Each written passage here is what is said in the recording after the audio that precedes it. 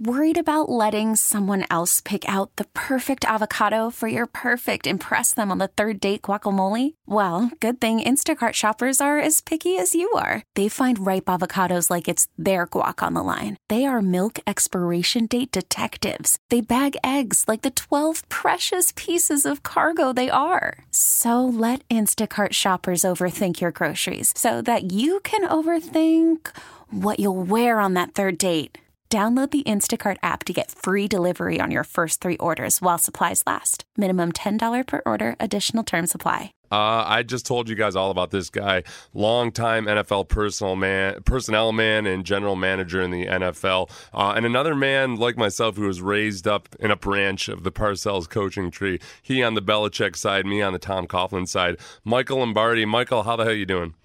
I'm doing good, Seth. Thank you. Yeah, we all kind of stick together. We all see football the same way when you grow up in that family tree. It's kind of hard to change. It makes life difficult. It's interesting. I was listening to your podcast on The Ringer the other day, and you were talking about how Hugh Jackson maybe just has never been in a system where he's seen coaching and head coaches operate a certain way. And I never really thought of it from that perspective. But there really is something about that culture it's just different. And I've played for Coughlin, and you've been in Belichick's system, and you just see how things go. I think, and this ties in with the book that you're releasing in just 26 days, Gridiron Genius, right, where you talk about the culture, building a good culture in the NFL. For me, it was just almost this maniacal standard that they set as a head coach, and their maniacal way of holding people to those standards.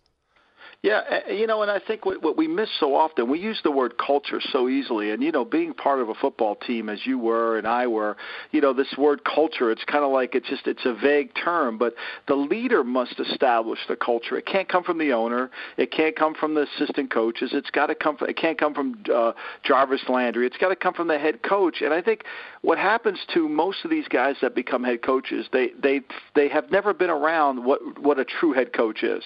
And I think that's for Hugh Jackson. I mean, a true head coach, a guy like Parcells and Coughlin that tells the staff what he wants to do and how he wants to run things. And, what happens is I read a book years ago, Henry Kissinger's Memoirs, and he said in the beginning of the book, he said, when you go to Washington, you borrow on the intellectual power you bring, and you can't renew it once you're there.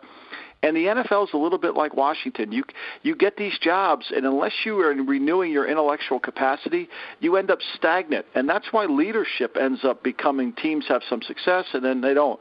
And the great leaders are constantly searching for ways to improve their message, improve their ability to communicate through different avenues. And, what you're seeing in Cleveland, I think you and I laugh and say, if he spent 5 minutes with Parcells, Coughlin, or Belichick, that wouldn't survive. And that constant effort, I think, is key because I see it all the time, and I was on teams where I saw this happen. You can't make a quick stab at leadership or bringing in one guy into a position group and thinking like, hey, this guy's going to be a veteran leader and this is going to change things.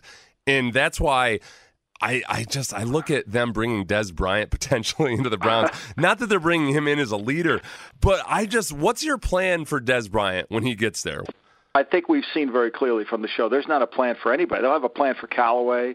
They don't have a plan for Baker Mayfield, really. I mean, when you got to tell Baker Mayfield to get in the building office on the practice field of training camp, you really don't have a plan for him. And that's another thing that, every player must have an individual plan. You bring in Dez Bryant. We know he's historically late for everything, okay? He can't get on time for anything. So, therefore, he has no understanding of a culture. And then he doesn't really understand the playbook. He's always been a one position. You got to play certain spots. So now he doesn't even, what are you doing? You're adding players into the culture that are anti the culture, and then you're wondering about how you're going to change the habits. I don't see how that works. Well, that's so funny that Todd Haley invoked Larry Fitzgerald, but the difference between Larry Fitzgerald and Dez Bryant is just so vast and stark and different. It's it's easy to say, throw those names around. Oh, Larry Fitzgerald, of course. But, Dez is – the reason Dez is unemployed isn't because of, Dez's, other things. I mean, people watch tape, and the risk-reward for Dez is far greater than the reward. The risk is far greater. He's a one-positional guy. He's a jump ball wide receiver. And those guys, against cover 2 man, it's hard to get open, and you got to scheme things. And if you can't really scheme them, if you can't motion them, and you can't move them from left to right or put them in the slot, now it becomes harder to get them open. I think, Seth, and I wrote about this in my book, we give receivers sometimes way too much credit for the catch. When Brandon Marshall had 23 catches and set an NFL record against the Colts, if you really study the tape, he probably got 4 of those catches on his own. The scheme got him the other 19. And so if you don't have a player that can learn the scheme and get him open, it becomes even more difficult. Now, I'm not minimizing great receivers. Don't get me wrong. I mean, great receivers, you need athletic skill and all that.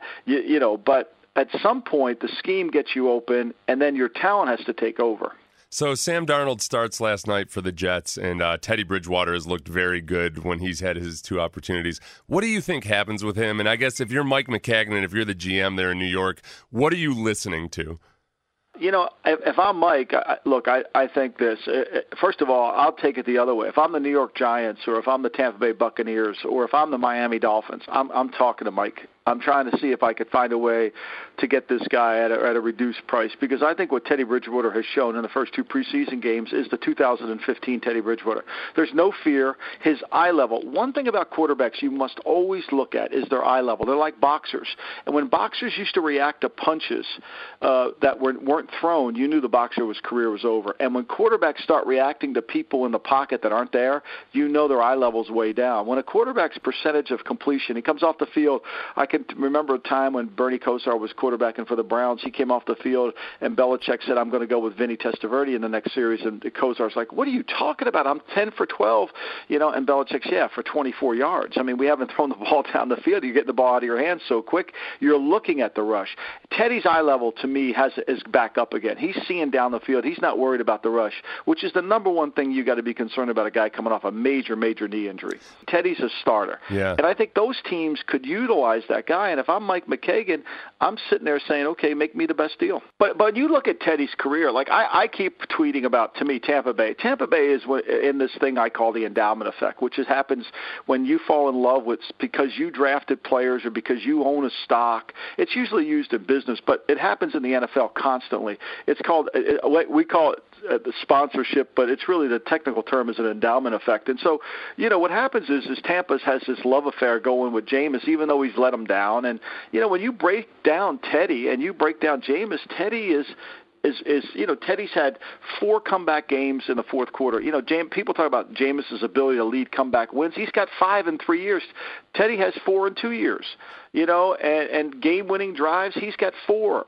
So I think there's just so much difference here in terms of the leadership and the character of Teddy compared to what Jameis is, and you're losing him for 3 games. If you're Tampa Bay and you're losing Winston for 3 games and your season's on the line, you have a chance now to bring Bridgewater in, and now you have a chance to straighten out Winston, because as you and I know, being in the Coughlin-Parcells program, the only way players respond is through fear. Churchill said this about the Germans when they entered the Channel ports: fear does the work of reason. That's when he became the prime minister, because everybody in England was fearful the Germans were going to conquer the country.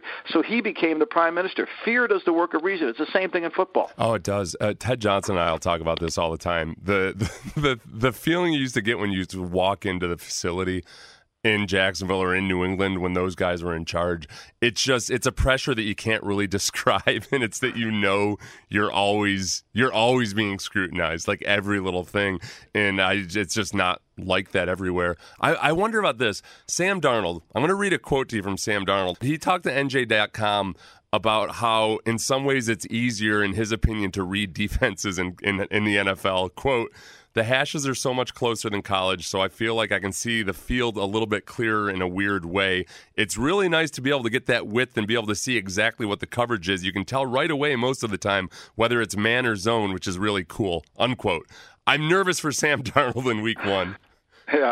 Yeah, because what he's seeing right now is, middle of the field open and closed, and when he starts seeing those trap coverages, it's going to be a little bit challenging. But I do think, the one thing about college football, because of the hash marks, and I used to tell my sons this all the time, now both of them are coaches, that I hated college because of the hash marks. Because, people don't understand that when the hash marks are that wide, you have to rotate the coverage to the field, and your best corner in college has to be the boundary corner, because that's the easiest throw. You can run a 9 route on that boundary corner, and it's a really short throw. Now, to throw a 9 route open to the wide side of the field, that's a little more challenging. So, I do see that, he can plan it, but I think what's going to happen is he's going to start seeing a lot more zone blitzes. He's going to see a lot more combination coverages, and the game's going to go fast. But I will say this about Sam. I think he understands protections, and I think his mind can play fast. Mm-hmm. That's a key thing for quarterbacks, young quarterbacks especially. Can their mind play fast? Can their mind play as fast as what they're seeing, and can it translate? And your feet, this was a big Bill Walsh thing, your feet have to be in rhythm with your arm.